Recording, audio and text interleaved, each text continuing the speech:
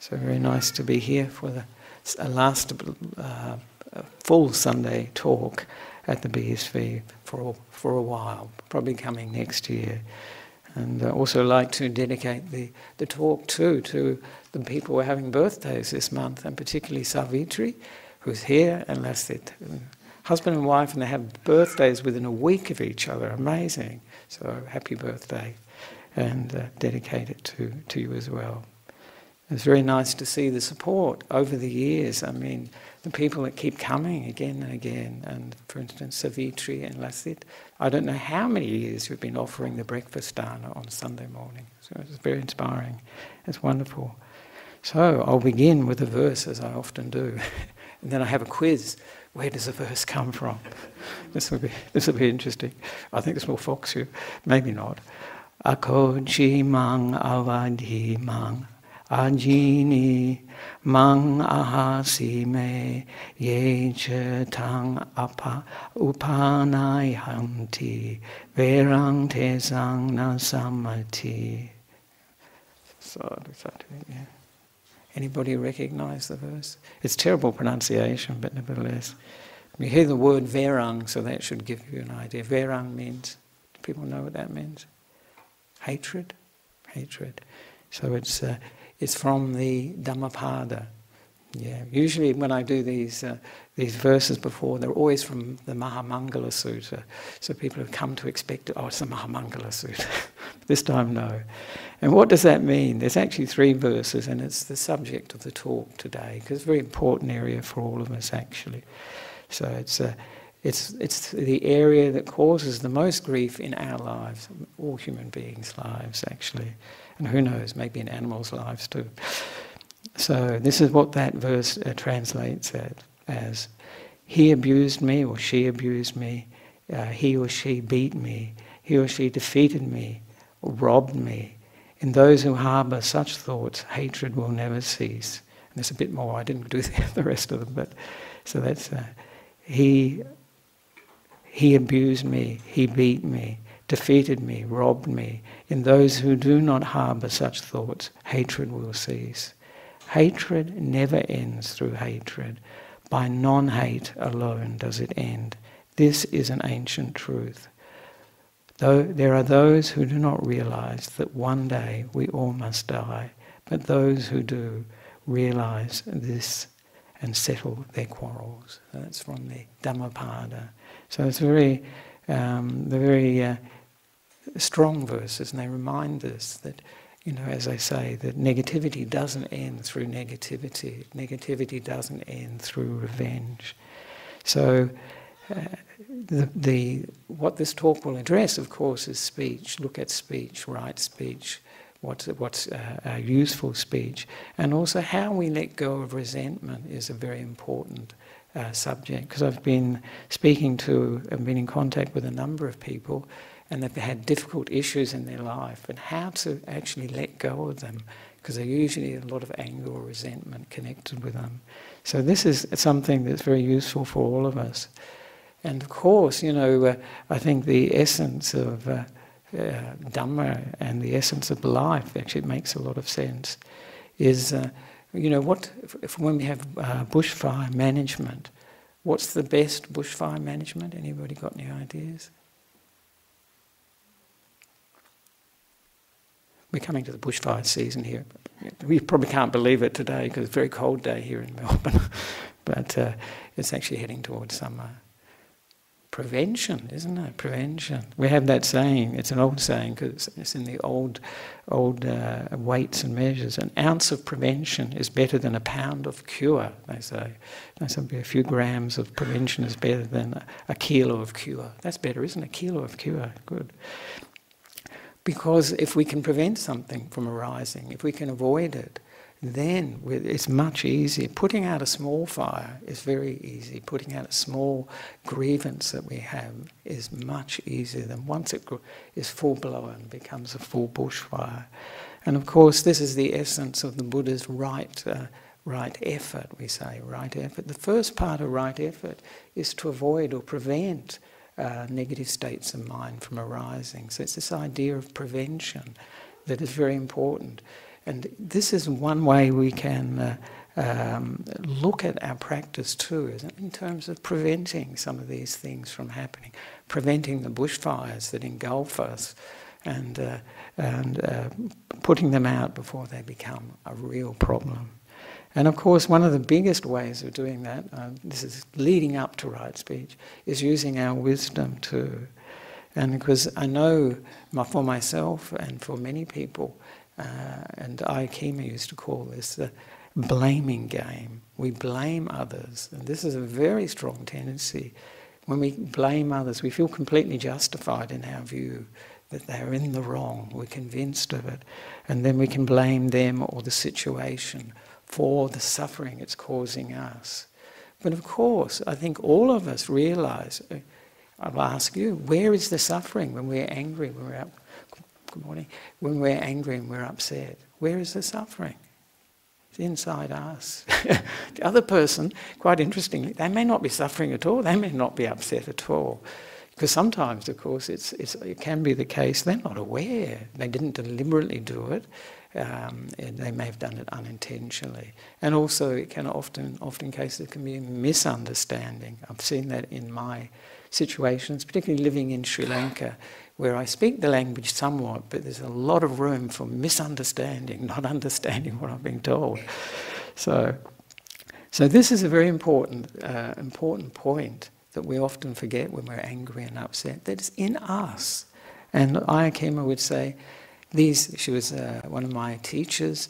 She was a German nun who lived in Australia, lived in Sri Lanka, and then in Germany as well. And quite a famous teacher, and came here to the BSV. She's not in the pictures because she passed away in 1997. She would say, when somebody upsets us, when somebody says or does something that we cannot, that really gets us going, she said, they're only the trigger. It's very easy to say that, isn't it? When we can understand that for sure, but this is really the case. And she used to say, that our job is to recognise that fact, recognise what's going on, that this person has triggered our anger, we're upset, or whatever it is they've triggered in us. And not to blame them, not to blame ourselves either. Sometimes as Buddhists we can blame ourselves. I shouldn't get angry. I should be, equanimous. I should have a lot of metta or maitri for all people. And of course that's good. That's the best prevention actually. But we don't blame ourselves. And then she would say, change. So then this is a positive way of looking at situations that are difficult for us, and we'll all encounter difficult situations. And one of the important things that's, I think it's good to emphasise, the problems that we come up against in life, whether it be, we talk of it in Buddhist terms, due to greed or wanting, desire, whether it be due to anger, ill will, all these sorts of things. These are defilements in our minds. And this is where we need to work. This is the place that we work. I sometimes hear Buddhists say, if I can get this anger out of the way, then I can really meditate. Of course, that's true. But that means they have to deal with the anger first. And that is actually part of our practice, very important part of the practice, not to diminish that. It is, yes, it is an obstacle, it's making our life difficult, but it's something we need to understand, something we need to address. And once we've done that, the meditation very easy and the wisdom will come too. Because these defilements, these are the obstacles that block the meditation and they block wisdom as well. So it's these are our, I sometimes say they're our kamatana. This is a Pali word for it really translates as workplace. It's our workplace, spiritual workplace, kamatana. Because this is what we need to address, and not to think that that's a side issue. That is the main issue, really. And oftentimes when we blame others, it really is, and Kema used to mention this, it's just trying to escape from our own inner unease, unhappiness, anger, whatever it is, that defilement, is trying to escape from it, not owning, being responsible, realising who's responsible for the anger in terms of our experience. Of course, it's us that's trigger. And as I say to people, some of the triggers can be pretty good. So it's good to keep that in mind, that it can be difficult situations where things will trigger these responses.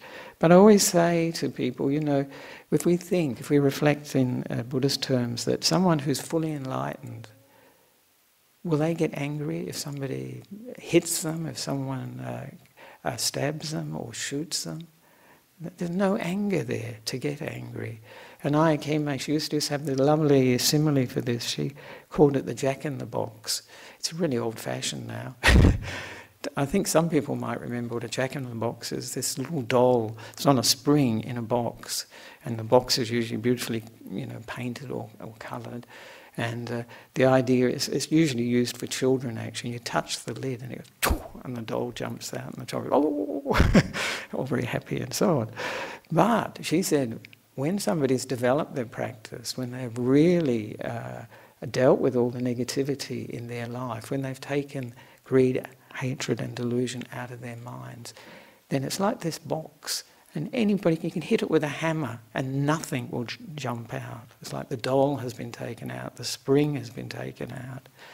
And this is wonderful, In other words, no one can press your buttons. So if you're looking for that experience, become enlightened.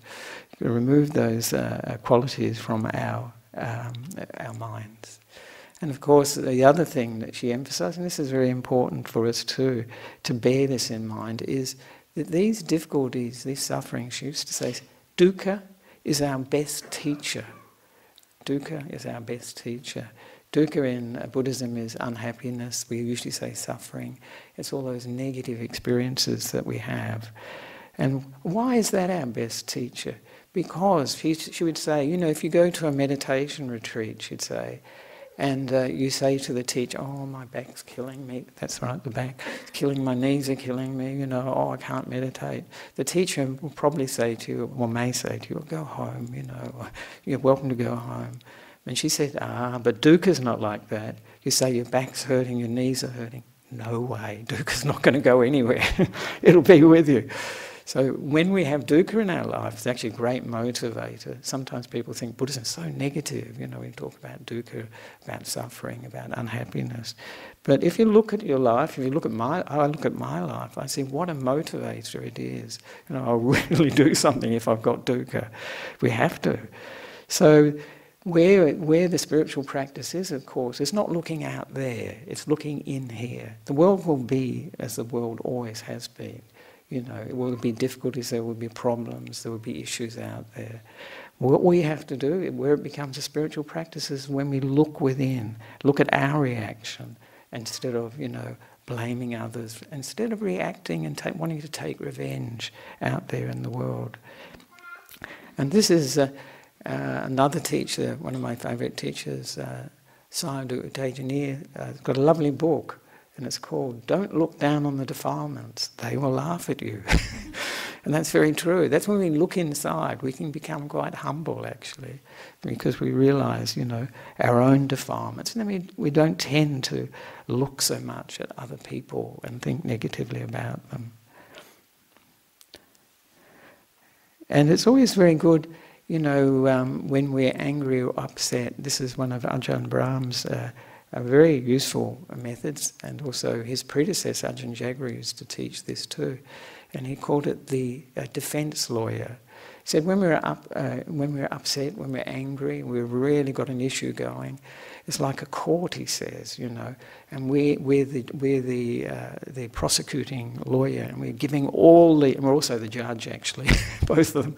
We're giving all the evidence, what criminal actions this person's done, against me, and remembering, bringing up all the times that this has occurred, and going into it in great detail. And actually in the process, you see, when we're like that, we get angrier and angrier because we feel, oh yeah, because anger really needs justification to support it. It really gives it a lot of power if we feel that we're justified.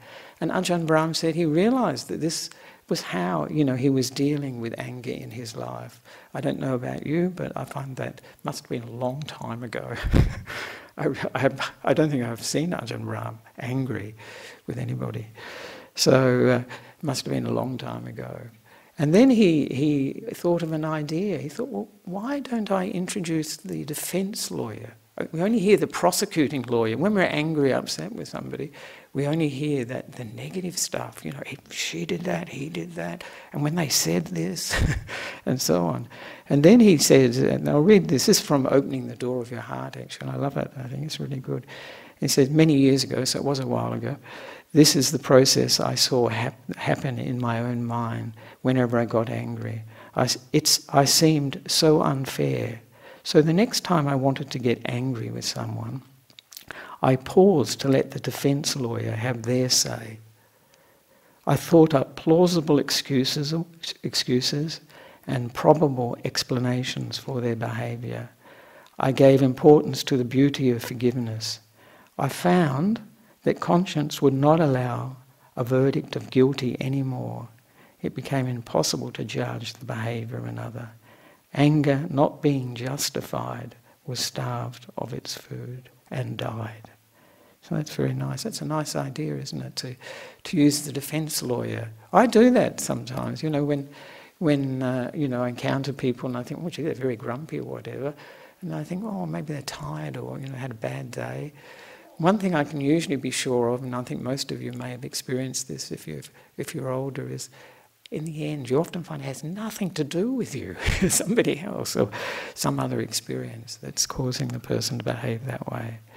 And I think it's very good to realise that too, that so often the issues that we have, the anger that arises and so on, comes from misunderstandings.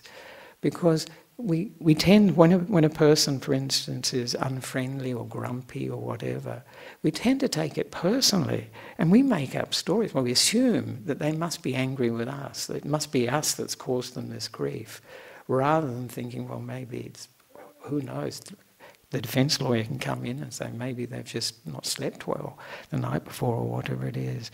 But usually we jump to conclusions.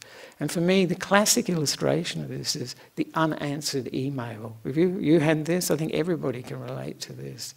I had it just recently. I hadn't answered an email from a monk friend of mine for a long time. It wasn't very pressing, I thought, the email. And then I get this email saying, are you upset with me? Is it what I said in that email when I said this, that and the other? There's a whole paragraph going on about this. And it's those stories that we tell, the conclusions that we jump to, the assumptions we make. And so this highlights, of course, the essence of anger, greed, all these things is pivots on, doesn't it? This sense of self that we have, this ego that we have. That makes all these things possible, actually, and especially when we feel justified. So, as I mentioned, the point of the talk will be the prevention, and an ounce of prevention or a few grams of prevention is better than a kilo of cure, is of course, through our sila, our actions of body and speech. And we've taken the precepts, and these are a great way to avoid issues to begin with, to as it were, prevent them from arising. Because if we're not killing living beings, we're not stealing, we're not breaking up people's sexual relationships, we're not lying, and we're not taking alcohol and drugs, the basis for problems arising is greatly reduced.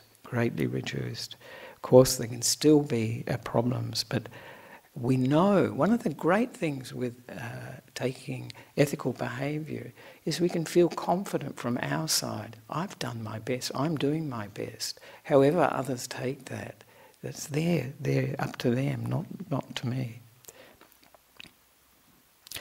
So, and now I'd like to, this one I was actually going to start with, but this is a fantastic saying from the Buddha, and I think it's so strong, So, as I say, some of the images that the Buddha had are unforgettable. I always challenge people to try and forget some of them because they just stick. I think, how could you dislodge them? And he says, this is in the Sutta Nipata, every person who is born with an axe in their mouth. An axe in their mouth. A fool who abuses or uses harsh language cuts themselves and others with that axe. And that's a really good way of looking at speech, it's like an axe. But I always say, I encourage people, it's an axe we can use or we don't have to use it, and that's up to us. And if we have, enough mindfulness, we have a choice. If we don't have mindfulness, of course, we just react habitually, and before we know it, the axe is out. Maybe we could update this image. I'm sure Ajahn Brahm has done it already, perhaps. We could change it to a chainsaw in the mouth. Every person who is born with a chainsaw in their mouth. A fool who uses abusive language cuts themselves and others with that chainsaw. So very important, the right speech. So I thought I'd just talk about that. We can never talk enough about it, but the important thing actually is to do it, isn't it? To actually take it on board. And I'll give some criteria for right speech that is very useful. And also to use mindfulness is particularly important. It's only with mindfulness, this sense of being present, being aware of what's happening, that we have a choice actually. Otherwise we're running on the programs and all the conditioning that we have. So right speech, of course, is the third element of the Noble Eightfold Path, the third spoke of the Noble Eightfold Path. And it covers, of course, the precept is only for lying. Against lying, I undertake the training rule to refrain from lying. But of course, right speech is fourfold, it's another three. And it covers, because right speech is not only the things we say, it's how we say it too, isn't it? Because sometimes, if you write down what somebody says, it doesn't sound so bad. But if you're there and you hear how they say it, you think, wow, the tone can be so fierce. It makes a big difference. So the four types of wrong speech are lying, which we've, as I mentioned, is in the fourth precept. And divisive speech, this is actually, I prefer to use now, not telling tales, but talking behind people's backs. This is really destructive, really destructive. And that, these days, of course, that's taken on new dimensions, because we have the internet and, you have Twitter and all these things, and you can go around the world and you're talking behind people's back, but they'll find out about it. And you have it with young people, don't you? Some of you have children that, have got Facebook or whatever, and we have, where people commit suicide because of what's been put on Facebook and so on. That's incredible, isn't it? That's the power of speech. This is written, actually, but it's still speech. And the third type of speech, the Buddha was referring to, that we should refrain from, is abusive speech, harsh or abusive speech. And this is very obvious too. And I'll go into those a little bit in a minute. And the last is gossip or idle chatter. And again, the internet is a venue par excellence for gossip to go around the world. Some of it may be true, some of it may be not true. But and people always interested. And it can have a very destructive effect, can't it? Gossip, it can be very, very destructive. You see it, I mentioned that too, that in the village context, I live in Sri Lanka in a village, gossip is something that is a real bugbear. It's the negative side of village life. The positive side is people are always together, have a sense of connection and a place in the village, and everybody knows everybody, but everybody knows everybody's business too. So it's that sense of gossip is a very important thing to avoid getting into. Yes. And there's two levels of practicing right speech. And one level is the level of restraining from these things. And that is good enough. That's good enough. If we can not lie, if we don't talk behind people's backs, if we don't use abusive speech and we don't gossip, fantastic. That's good enough.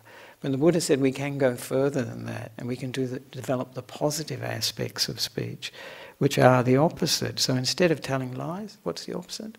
Truth, yeah. Instead of talking behind people's backs, dividing them from other people, the opposite is to use harmonious speech, try to bring people together rather than divide them. There's enough division in our world as it is. And abusive speech, what would be the opposite of abusive speech? Kind speech and gentle speech. And this can be so healing and helpful for people, actually, this sort of kind, gentle speech. And the opposite of gossip?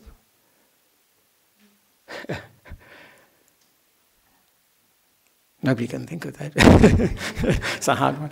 Meaningful speech. Meaningful speech. Things that talk about facts, that talk about things that have some purpose to them, you know. So, and I thought I'd give an example of speech and how it can be used as a weapon, actually. And this is from Nissarano. I think some of you have heard this story, so please forgive me. Fortunately, I don't speak as often as Ajahn and Brahm, so I don't repeat myself as often. So this is Nissarano, who was a Sufi holy man, or so they say was holy. He was certainly quite a teacher. And one day he had made an appointment to meet with a philosopher, and they were going to have some sort of discussion or probably debate.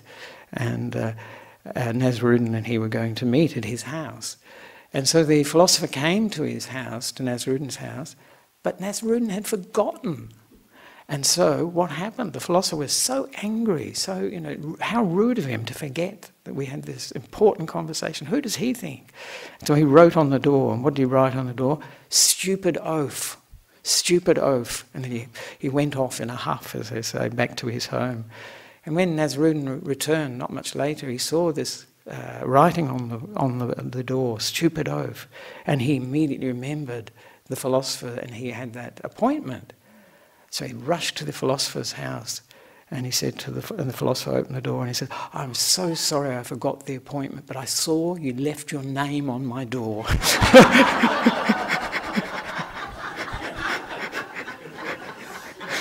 Typical Nissarano. This is, we say, scoring points. I don't know what sort of debate they had after that. probably out with the boxing gloves, I suspect. It's quite interesting that often what we say, and this is always a good reflection too, often what we say is what people respond with. So if we are angry, often people just come back at us in a similar way. Or if we accuse them or we blame them, people don't like blaming at all. It's one of the worldly conditions, the Buddha said. People criticism, blame, that we don't like at all. We try to avoid at all costs. And it brings up this sense of self in a 3D. 3D. So it can do enormous harm or good, words. So I just mentioned the different types of speech just briefly because the time is going. So we refrain from false speech and we develop truthful speech. Is very important. And we have to ask ourselves, does lying cause us a problem? One of the interesting things for me is I realise in myself and I realise in our society, there's a lot of lying that goes on that we just take for normal. And a good example to me, it was given to me, I hear it was from Venerable Irish Buddha Rakata, is when parents say to their children, if anybody calls, tell them I'm out. What is that? We wouldn't think twice about that, do we? We don't think, well, yeah, that's what you say. But actually, it's a lie. You know, the wise child might say to the person when they ring, oh, my parents have told me I should tell anybody that rings that they're out now. Then it wouldn't be a lie, it would be reported speech. And children are actually very good at that, aren't they? But they really say things that really catch their parents out, actually. And oftentimes people feel that it's okay to lie as long as you don't get caught. So this is another thing we should look at. And of course there are many types of lying that we have. You know, we have, they're at different levels and they're worth reflecting on. You know, when people ask us how we are and we say, and we're feeling terrible, and we say, oh, fine.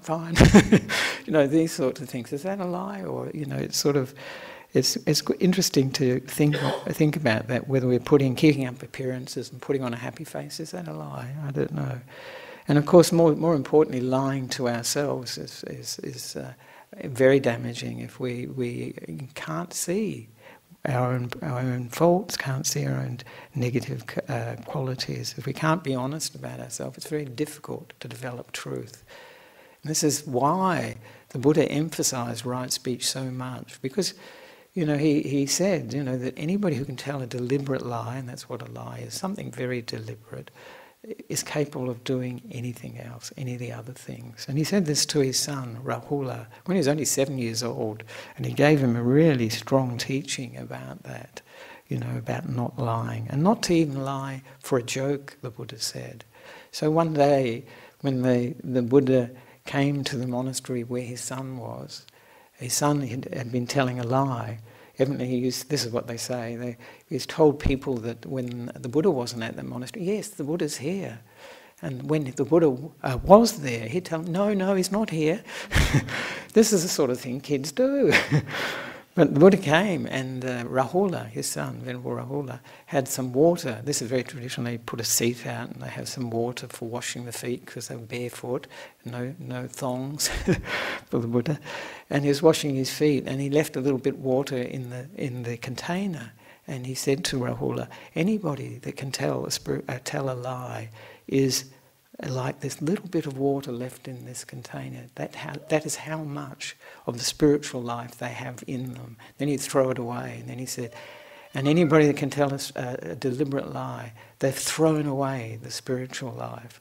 And then he turned, and then it was empty, and he said, anybody that can tell a deliberate lie is empty of the qualities of the spiritual life. And then he turned it upside down, and he said, anybody that can tell a deliberate lie is like this. They cannot receive anything. They've turned upside down the spiritual life. That's it, turned upside down. Heavy, isn't it? But he was making a point, really. It was very graphic, because with children too, of course, you have to have something that's like a living example. And he really made it very, very strong point to him.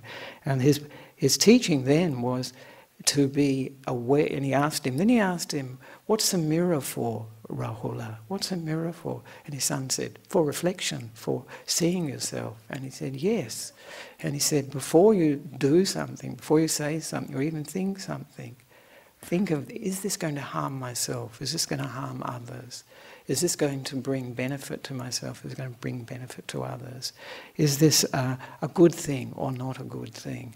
Before you do it, while you're doing it, and afterwards to reflect on what you're doing, what you're saying, and even what you're thinking. So this was the teaching he gave his own son as a way to bring mindfulness to the act of speaking, so that we're aware before we speak, if we can, of where we're coming from. Then when we speak, we can see where we're coming from. And if it's getting pretty rough, then maybe we can stop, if possible, and then afterwards to reflect, what were the consequences of that? Was it good? Was it a pleasant result or an unpleasant result? So this teaching that he gave to his son, to me, is one of my most favourite teachings. A very simple teaching, but a very strong teaching, that really makes the issues of ethics, what we do, what we say, very, very clear, And as I say, if we have mindfulness, we can choose. So that's, and of course, truthful speech. If we want to discover the truth, we have to speak truthfully too. That's very important.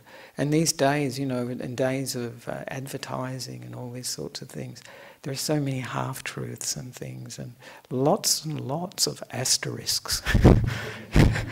Conditions apply, and the conditions are so small, you can hardly read them. This is actually a very good description of samsara. This is the being born and being reborn again and again. Conditions apply. But we get into it and we only realise once we're into it. So it's very important. The second type of speech, as I mentioned, is talking behind people's backs. And it's very important to mention that this can actually even be true. Sometimes it's true, but it's even more reprehensible if it's not true. But it's not good even if it's true, actually. And the intention is to hurt and harm, isn't it? And this is one of the very, very important points with the ethical conduct, is that we're aiming. What are we aiming to be? Harmless. We're aiming to purify our body and our conduct of body and speech, but harmless. So this intention to harm or hurt another. This is the axe, isn't it? Getting the axe out of the mouth. So this is something that we can remember, that the essence of not wishing to harm others, not wishing to harm ourselves. And good to remember too, as I mentioned before, that this can occur on the internet par excellence. People can really gossip behind other people's backs with the full knowledge that others will probably find out, actually. So it's like a terrible way to make a lot of bad karma, actually.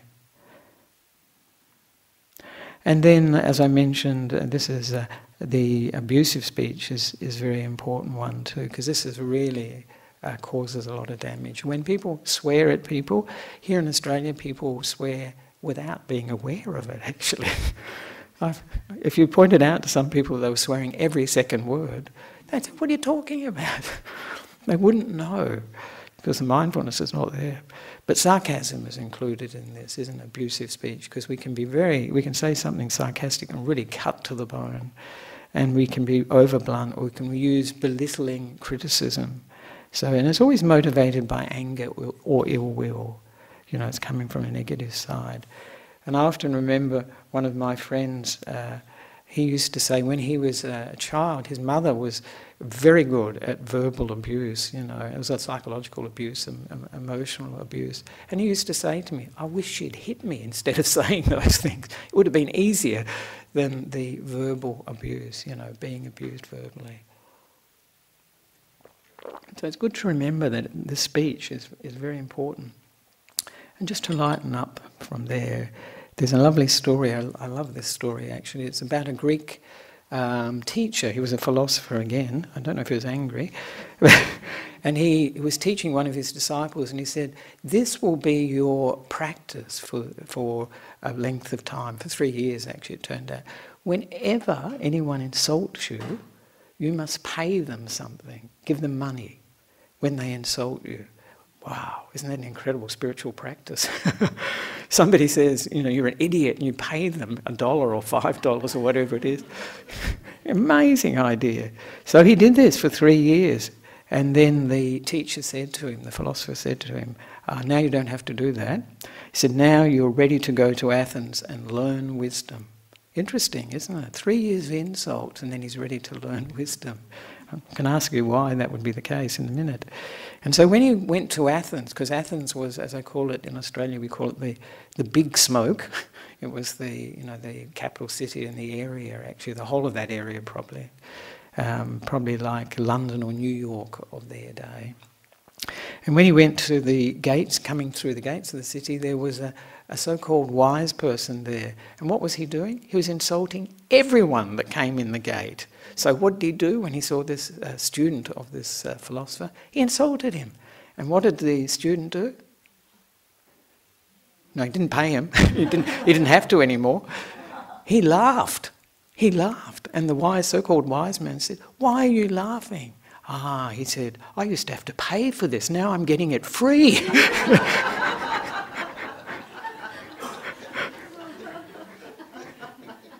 And he said to him, "Enter the city. It is yours. It's all yours. You're ready to develop wisdom." So very interesting. It's a lovely story, isn't it? I love that story. It comes from the Desert Fathers, so it's in the Christian tradition, actually. It's in the Christian tradition. But the point of it to me is a big part of our anger, our hurt, our issues is ego, isn't it? And if you spend 3 years paying for insults, after a while, what do you hear? Words? They're just words. It's as we were saying the other day, Yasmin was saying, "Sticks and stones may break my bones, but words will never hurt me." I think it was Winnie the Pooh you were talking about, Tower of Pooh, yeah. And that's very true. And if you pay for it for 3 years, that would be very much the experience you'd have. So what? So what? And you develop that wisdom. And once we have that wisdom, that these are only words, we don't have to react to them. We have a choice. And it focuses you on the inner life too, what's going on inside. Then when we have that ability, when we have that wisdom, then we can really learn. Because the obstacle to learning is often ourselves, our ego, a sense of who I am, and all this, and a sense of pride can come with it. So the next type of speech, of course, is the last one, is the fourth one, refraining from gossip. And this is a very important one. Most people, I think yourself, probably myself, and you probably think too, what's the harm in gossip? But I think if we look at it, and look at it in a very rational way, you can see that it can do a lot of harm. It's not all just light-hearted and just a bit of entertainment. It may be our entertainment, but it can hurt people in a very, very serious way. So and as I say, the mass media is very well used a lot for this purpose, gossip, and we're all fascinated. We all want to know what Meghan Markle's wearing and all these sorts of.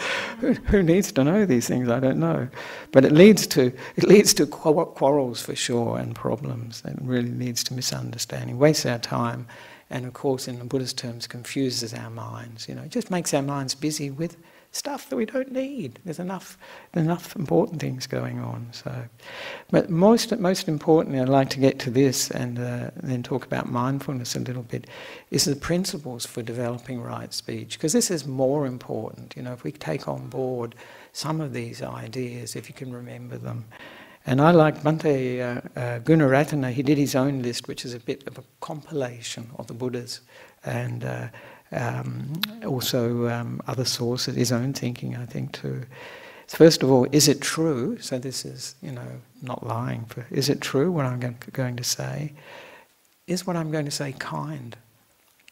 The Buddha would say, is it coming from loving kindness, from metta or maitri? Is it beneficial? Is it useful for myself or for the other person? And does it harm myself or the other person? So this is, again, the Buddha's advice to Rahula, isn't it, to his son? And is this the right time to say something? And the other day when I was at Newbury, I also saw Ajahn Brahm added another one to it that's very good. I don't think the Buddha used it, actually. I don't think, is this the right place? That's very important, actually. Sometimes it's not the right place. If you tell someone off in a public context, there's other people around, wow, will that feel like dynamite? That will really get that other person, could upset them very much, so important to remember that. And of course I mentioned the criteria that the Buddha gave to his son Rahula. Does it harm oneself or others? Is it coming from a negative motivation or a positive motivation? And what are the consequences? Are they pleasant or unpleasant? And to reflect before we do, before we say, before we think, during it and then afterwards. And this was the Buddha's actual list, that you can compare it with Bhante Gunaratana's list for when we need to tell somebody something they don't want to hear. So this is good for bosses, for anybody actually, in any situation. For monks, before we actually speak to another monk to bring up an issue, we have to ask their permission first. We should actually ask them, can I speak to you about a matter? You don't have to say what it is, but you actually have to ask that first. It's not good form just to launch straight into it. That may happen out of anger. So the Buddha said, if we're going to, this is in the English words we use, admonish somebody or tell someone off or tell them something they don't want to hear, is this, he suggested reflect, is it at the right time? Is this the right time?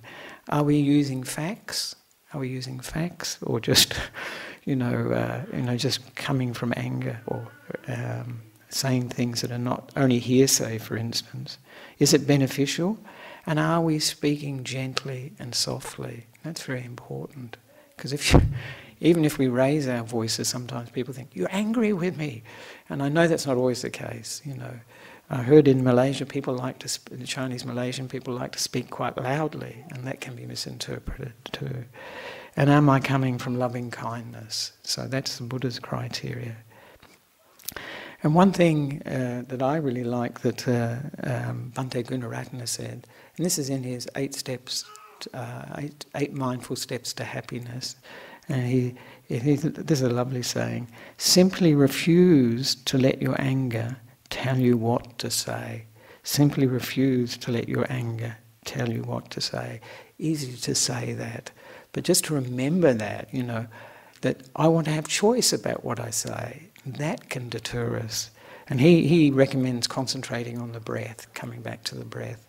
And he says for 2 minutes, but I can't imagine anybody could, if you're that angry, 2 minutes is a long time actually to focus on the breath. One of the things one can always do, with speech too, this is the very hard one. The Buddha did it a lot. If somebody asked him something that he felt he couldn't reply to in a beneficial way, he'd be silent. It's really difficult to, if somebody's saying something to you and if you don't react to it, if you're silent, see how it goes. Sometimes it can be a useful thing. Sometimes it'll just make them more angry, actually, if one doesn't. It's also very hard to do. So to bring speech into the area of mindfulness is very important. See it as part of our practice. It's a very difficult part of our practice because our tongue is connected to our conditioning very much, and it's almost automatic. But I know when I was with Sayadaw U Tejaniya in Myanmar, that was part of the emphasis, was mindful speaking. So he did not have the idea of noble silence. In most meditation centres you have the idea of noble silence, no speaking, But he wanted people to actually speak to each other and be mindful of what they were doing, where they're coming from while they were speaking, what defilements were coming up, because then it makes it part of our spiritual practice, and that's what we should see it as, part of our spiritual practice. Is it a gift we're giving to other people, or a real hazard? So we can, as I say, this is where mindfulness can give us choice. If we check up before we speak, while we're speaking, and afterwards. And we can learn from, of course, what we learn from our speech is we can learn to refrain or restrain ourselves. That's not easy, actually. Sometimes people think, that's an easy matter, but it isn't, especially when there's a lot of conditioning, there's a lot of automatic response. To actually stop ourselves from saying or doing something is not easy. And it's a very, very good spiritual practice, because if we build up that quality, that ability to refrain or restrain from doing things, it will lead to our happiness and well-being. The Buddha emphasised this. This is the muscle of restraint, and it's a very, very useful thing that we have, to be able to just say no to something and know that this is something that is useful, lead to our happiness and well-being. And this is an internal restraint, an internal refraining. It's not the Buddha saying, don't do this, don't do that. It's not a commandment. So it's and also, very importantly, with a speech, in terms of being mindful of speech, if we look at what happens afterwards, see the results of what we've said and done, sometimes very nice, very positive. Sometimes the results are incredible. People don't speak to each other for years. They have grudges and carry on, and want revenge. And there may be even actions. Then bodily actions can start up. Start punching and all these sorts of things. So it's good to just reflect mindfully on the results of it. Be honest about it too. And of course, very important with speech is to make a resolution, to have a determination to speak without an intention to hurt others or ourselves, to speak softly. Just have it in mind. When I speak, I'd like to speak in this way, whatever that way is. As I say, the Buddha was talking about not intentionally hurting through our speech, using soft or gentle words, well-chosen words is one, and bringing harmony to the situation, whatever that situation is. And this is very useful because this is called Ajahn Brahm calls it programming the mind. So this is something that's very useful, because once we can reprogram our minds. We've got plenty of programming in there, actually. It's really a matter of rewriting the program that's what we're about. So we can reprogram, and if we're aware of the things that are difficult for us, that will often press our buttons, then we can just be aware, no, if anybody says this, I won't immediately give them as good as they gave me. I will refrain from that. So when we are mindful, we have a choice. When we are not mindful, we have no choice. We're running on the program. So it's an encouragement to be mindful and to have a choice. So I'd like just to finish with Banteji's test of skillful speech. Is it true, what I'm going to say? Is it kind, what I'm going to say? Is it beneficial or useful, what I'm going to say? Does it hurt me or anyone else? And is this the right time to say it? And the last one, Ajahn Brahms, is this the right place? So I'd like to finish with that, those reflections on right speech. And hopefully you can take something away that's useful, because this is the main thing. It's very nice to have talks, but if they're not practical and you can't take something away and use it in your daily life, then, what's the point? And one of the things I really like about the Buddha's teaching is very practical, very practical. It can be used you can look at it in a very philosophical way, a very theoretical way, but it's intended for use, for practice. So this is the point of it. So if there are any questions, please, you're welcome to ask them now. Yes.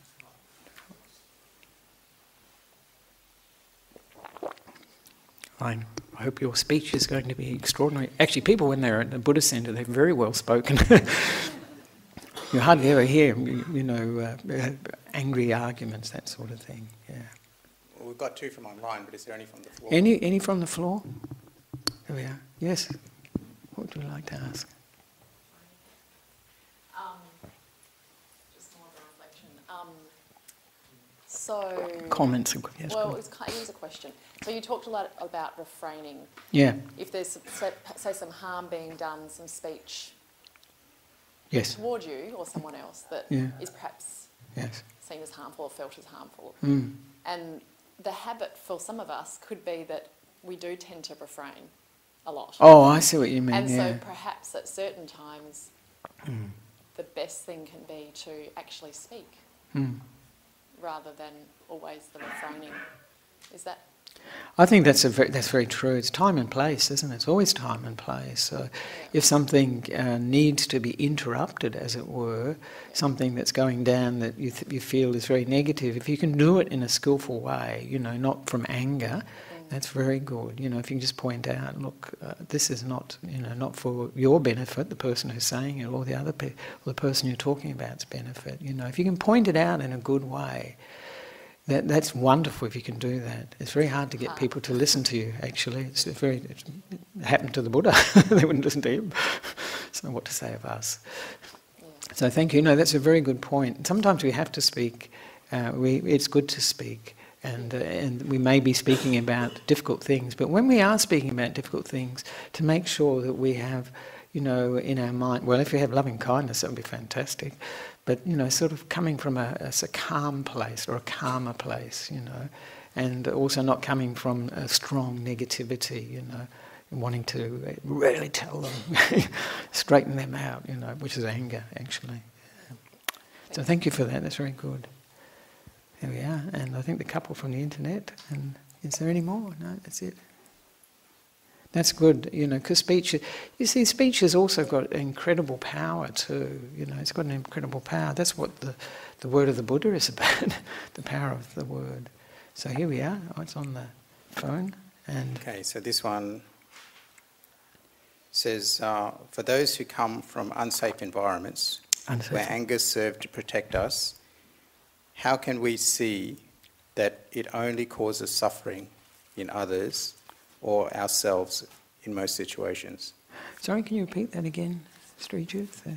Anger? For those who come from unsafe environments, yeah. where anger served to protect us, how can we come to see that it only causes suffering in others or ourselves in most situations? Oh, all right. So this is anger in the sense of attack is the best defence. Yeah, no, that's right. Wow, I would Wow, to live in such an environment, if that's your everyday environment, of course, I think that's difficult. I think, in that case, each one of us has to ask, don't we? If we live in a toxic environment, whether it be at work or even at home or at university, school, wherever it is, we have to ask ourselves, what can we do about the causes and conditions that are creating this toxic environment? Can I stay in that environment? That's what I say to this person. Do I want to stay in this environment? Do I have a choice to leave this environment? And I think in my own case, if I was in a toxic environment, I think I would try to leave it, actually, if I felt I couldn't make a positive impact on it. Why stay? Because if you live in a toxic environment, eventually one becomes toxic oneself. And what happens is we start to become more like the environment surrounding us. We become more angry, more aggressive. And yes, it is a form of self-defense, but what we're doing also is reshaping the programming to make it even more aggressive, strong. This, we have to see, is that for my benefit or not? And in this case, it's a form of protection, so I would suggest to this person that they look at changing their environment if possible. It's difficult in family situations, I know, if they're abusive partners and so on. There's many, it's not very simple. Human beings are not simple. It's not the last. I hope that was okay for the person. I know that may not be easy for you. I hear where the question is coming from.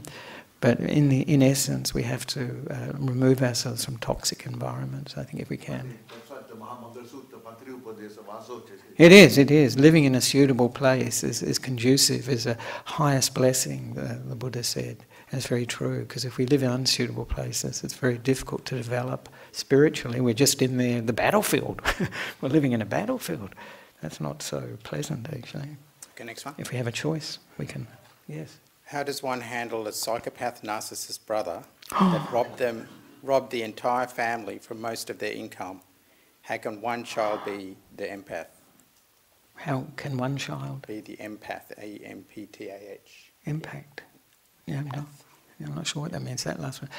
Wow, that is really difficult, yes. For someone who is a sociopath, is it? Like a psychopath? So it sounds like a sociopath or psychopath. And there are people who, it's like somebody who has no moral sense whatsoever, no sense of another person, where they're coming from. They cannot put themselves in that person's place. And so with such a person, if we're talking in terms of speech anyway, I think I would keep the speech to the minimum. It's very difficult to deal with people like that.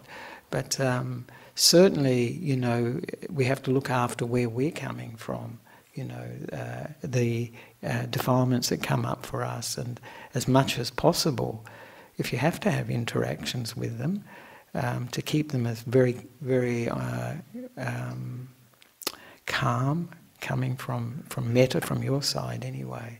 And no, very, very difficult actually. I think, this is the area that, psychologists and psychiatrists actually focus on. But, if you have never met somebody like this, I have actually met people like this. I've met once or twice, and it's a shock to you to meet people who have no they're not like human values at all. The human values are not there. It's really shocking. And how to deal with these people. But of course we've got to look after where we're coming from, in terms of our own mind.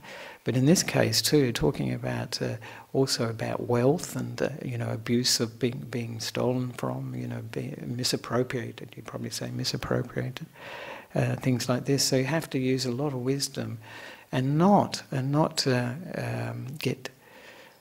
let it turn your mind into a toxic state. That's not easy, actually.